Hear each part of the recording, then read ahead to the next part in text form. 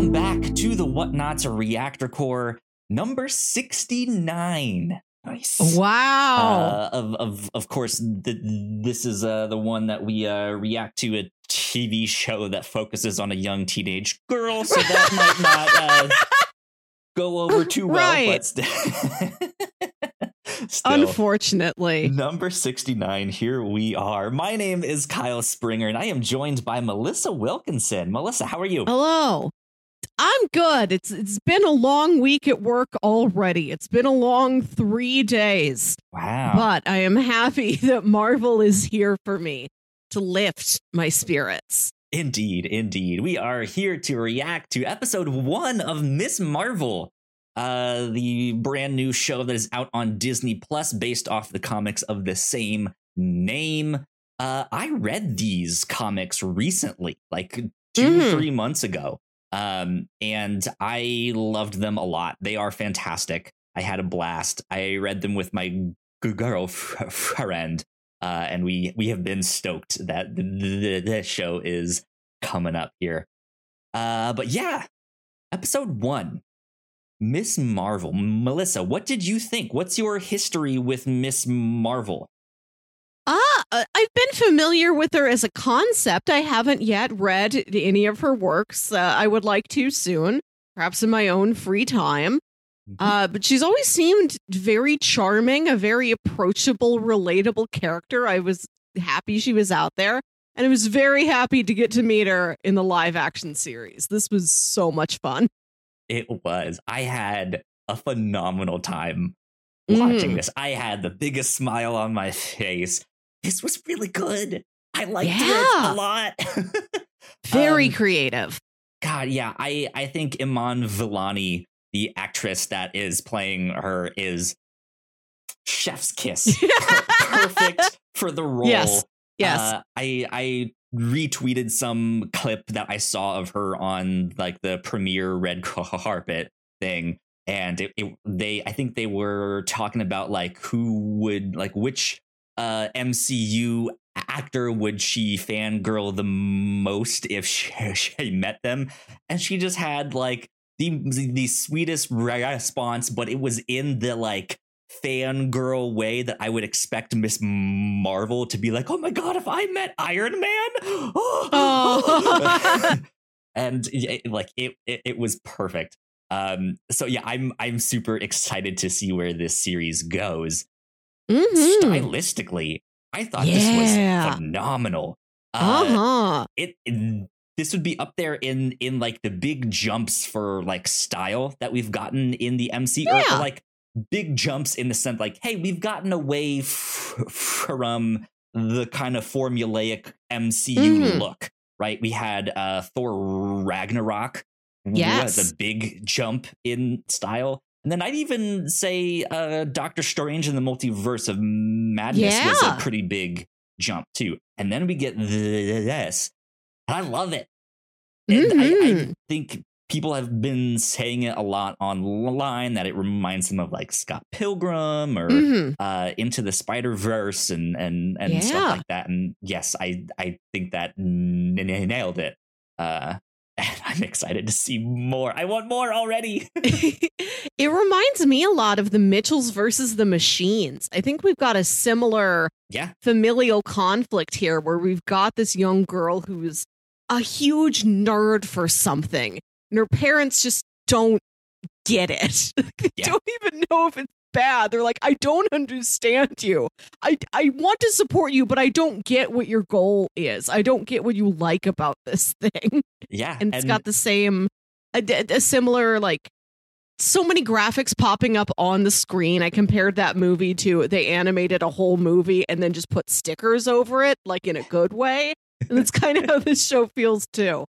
Yeah. The studio that made Mitchell's vs. the Machines was the one that did Into the Spider-Verse. So yeah, very similar art aesthetic, design sensibilities, what have you. But yeah, they do some really fascinating stuff, from that like background graffiti that is changing as they're going through all the scenes too. I really loved that split shot where it focused on the teacher and her at the same time and then like split open. That was neat. I was like, ooh, that's cool. I hope they do more of that because I don't know how they did that. That was fun.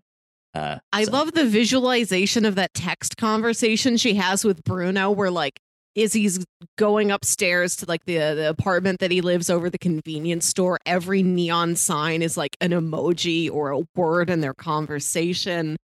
And I love the beginning of it. We knew from the trailer that this was going to have sort of a multimedia, like fun graphical aesthetic to it. We knew that Miss Marvel, that Kamala was a big nerd and wrote like fanfic and doodles in her notebooks. I loved that video she makes at the beginning of the episode. I didn't know she was like, what are you talking about? You I feel your pain, Kamala, but holy shit, that deserves so much more. Right. And the guidance counselor's like, Kamala, what are you going to do with your life? You know, you got to think about college. You got to think about a career. And I'm like, she's already outstanding at video design. Like, that's it. The answer's right in front of her. Stop motion, animation, storytelling. She could be a video producer. She could be all that stuff. Yeah, she already has her life figured out. She can just keep doing that on there. And this Avengers recap video is brought to you by Bombas Socks, right? Brought to you by MeUndies. She has all the ad revenue she needs to pay her rent there. Speaking of ad reads, I love that Ant-Man has a podcast. Yes. And that is the record of all this interior superhero knowledge. We've been wondering, like, why do people know that Carol Danvers is Captain Marvel? How is that public knowledge? Scott shared everything. So Scott just collected all this gossip. I imagine how much of this went down at Tony Stark's memorial service. I think often of that scene and how much of an emotional climax it was, how emotionally heavy it was. But I wish so much that we got like an extra half hour of footage of just all of these people mingling for the first time outside of a battle. Who did Scott talk to? What did he learn? Who have been his guests? War Machine is still telling his boom. You're looking for this story. He tells it to every new person he knows. Everybody he meets, he's like, all right, there's a cyborg woman, Nebula, get over here. I gotta tell you the story. Bring your friends. Bring the little raccoon. You guys gotta learn. Like, I can see him telling the story, whether it's by himself or with some co-host that is like interviewing him. That it, like, I can see him just wildly explaining stuff, even if it's not entirely accurate. Right? He's just explaining stuff because it was Civil War, I think, when he was just sitting there like the only one that was like super interested and fascinated with like the who's who of all of that stuff. Right, yeah. I think when he gets out of the van and he sees Hawkeye, he's like, I know who you are. Well, but there's that. It might be Infinity War then, or no? Maybe in Endgame. Yeah, something like that. There's one scene where they're like in some like meeting room, like trying to explain like, and then the dwarf elf person, and he's just like, there are dark elves? What? Amazing. Right? Scott's having a great time. Scott has one of the lives that has been the most improved by being introduced to superhero nonsense. It really has. God, just imagine the one where he brings on Louise.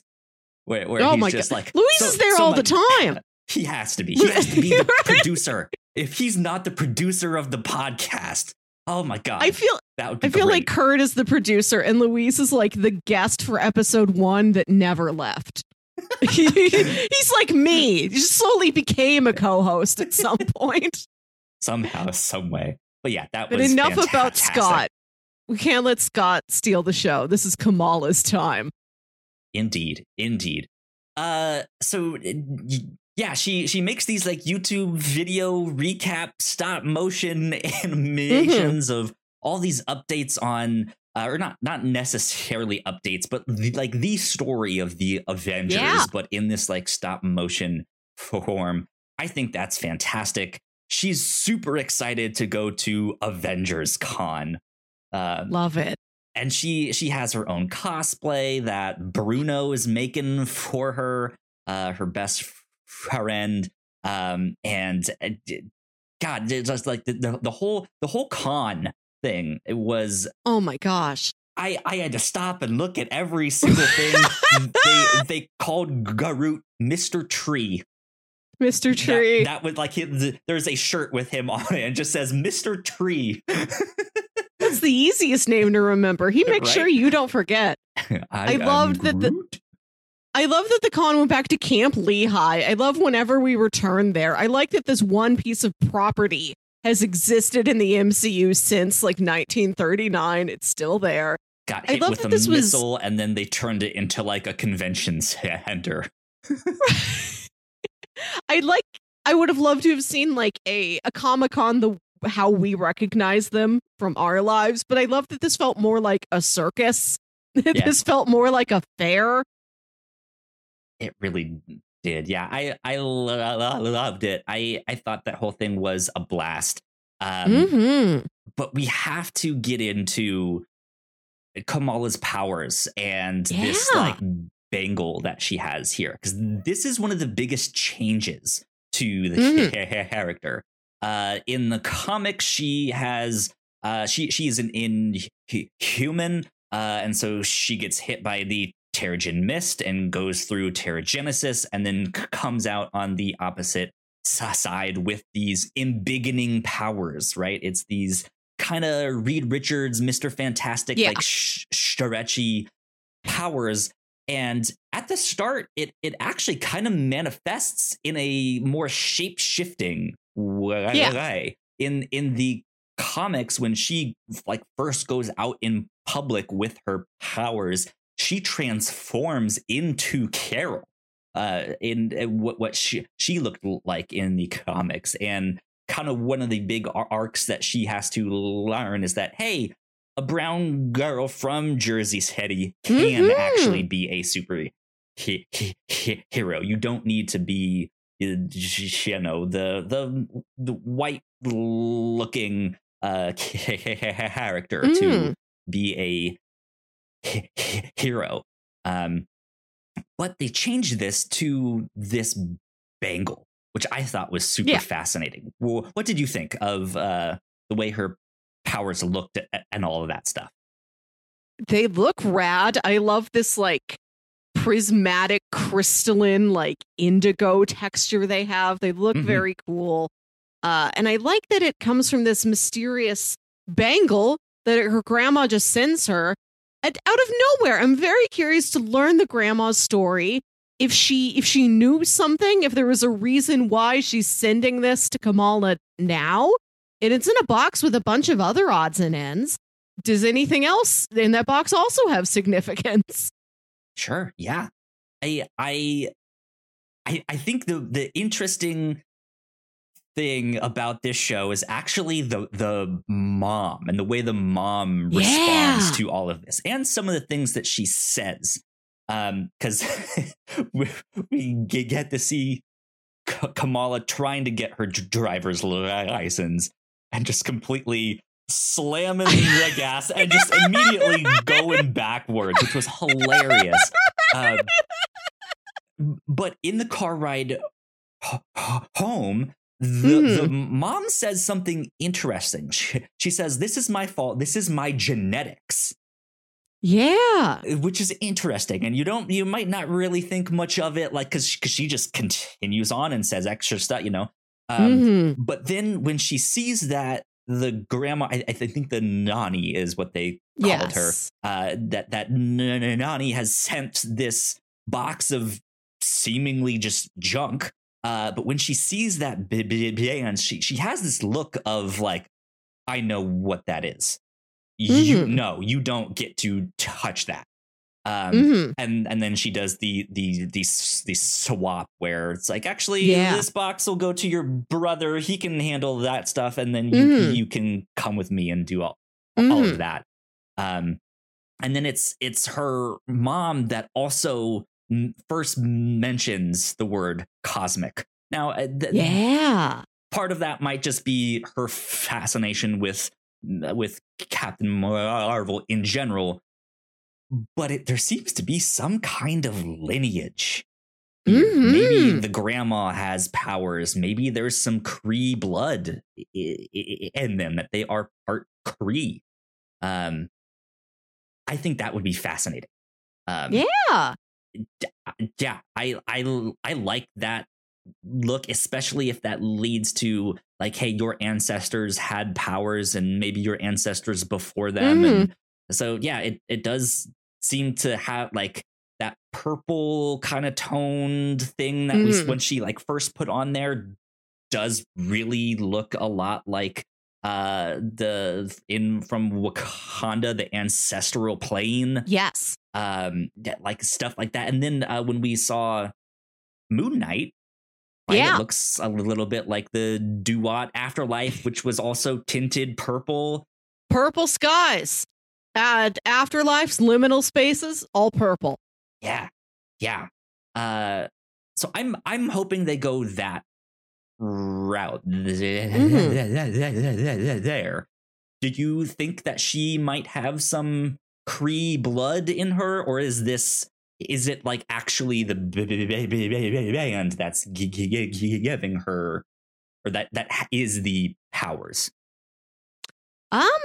Based on what the mom says, I think that does imply that maybe there is something that is physically passed along, not like a talisman that's passed along, but it is intrinsic to your body.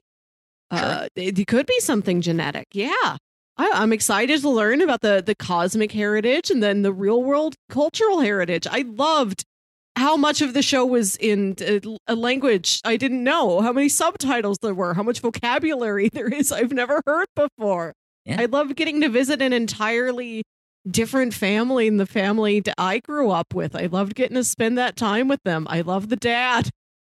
The dad was fantastic. Yeah.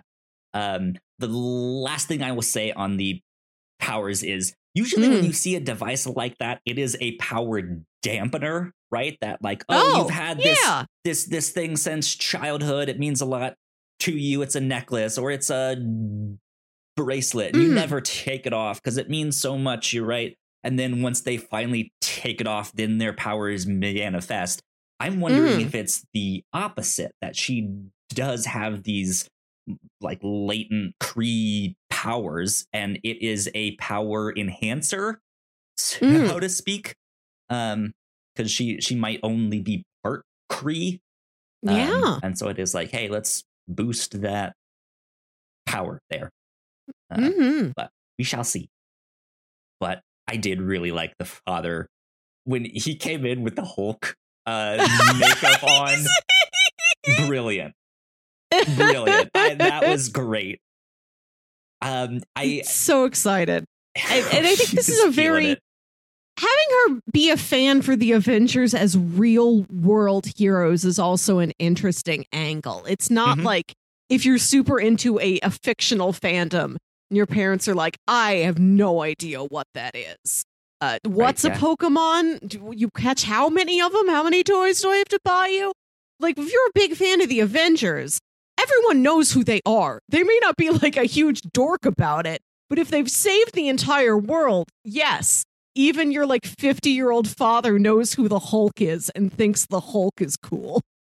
Imagine if like the presidents of the United States were like merchandised in the same way that the Avengers were. That'd be awful.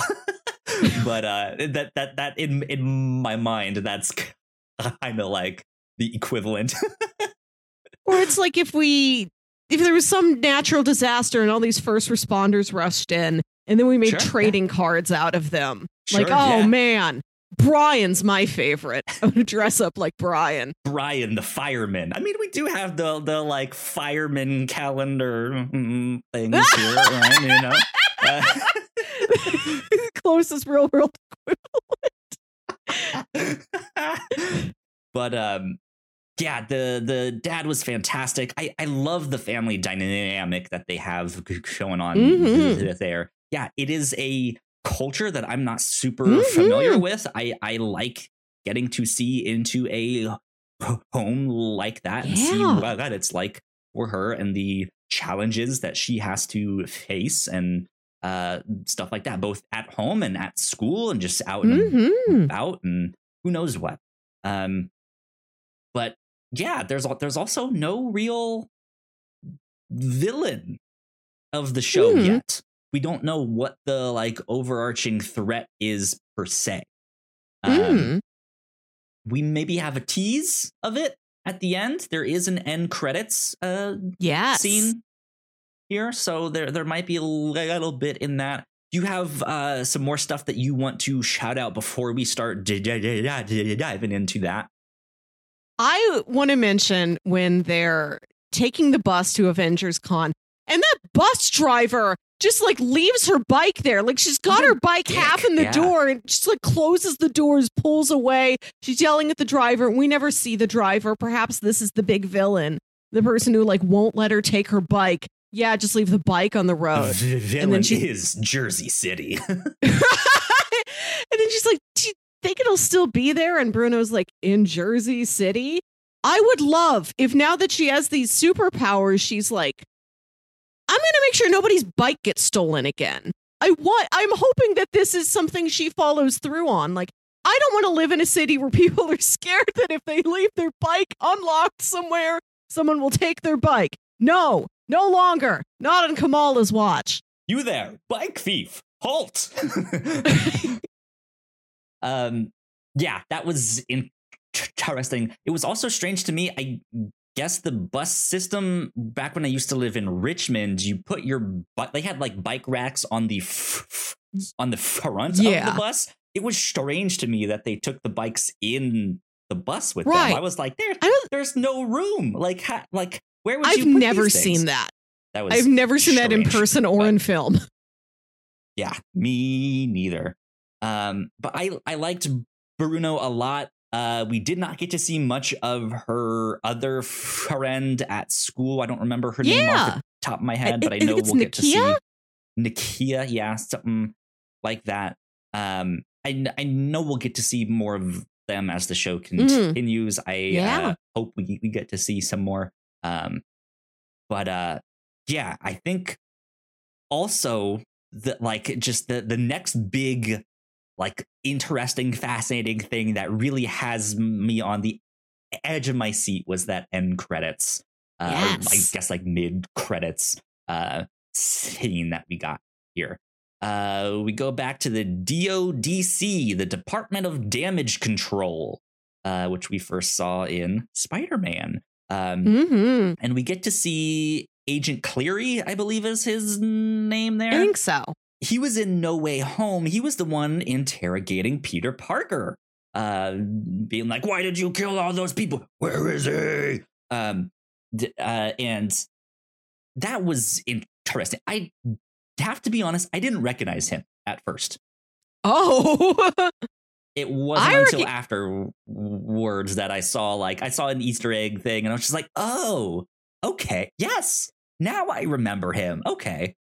I recognized him, but I think maybe because I watched so many like trailer breakdown and theory videos leading up to No Way Home, like every minor actor, Matt Murdock, like their face is burned in my memory now. Yeah, I gotcha. That's fair. But yeah, we see Damage Control. And when he sees this video of Kamala's powers manifesting, he's like, yeah, bring her in.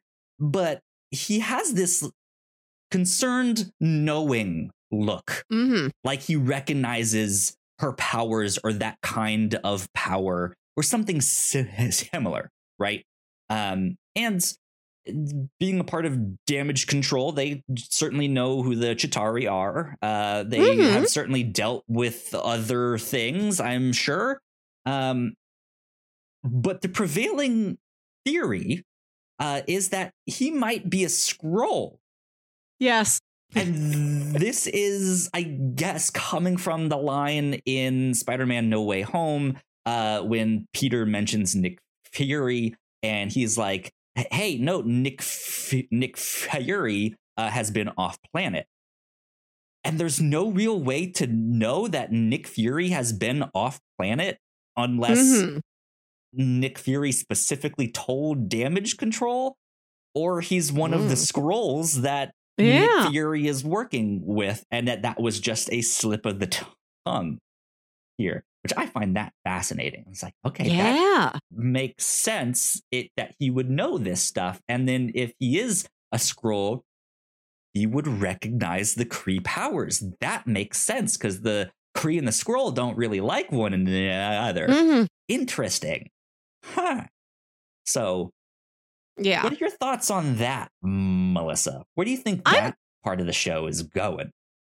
I'm also feeling Skrull. We haven't seen a Skrull since No Way Home. Well, WandaVision, very end of WandaVision. Yep. I feel like if we were leading up to Secret Invasion, they got to give us like a Skrull a year, like very briefly, to make sure like we're tracking this pattern. Yeah. Secret Invasion is coming at the end of this year. Is that right? Or is it early next year? I don't know. I know after She-Hulk is August. Then we've got Werewolf by Night in October. And I'm not sure what's slated for next after that. When does Secret Invasion come out? Let's see what Wikipedia says, if it says anything. Filming began in September 2021, concluded in late April. So, could be out the end of this year, early next year. Release. Oh, let's see. Secret is expected to premiere on Disney Plus and will consist of 6.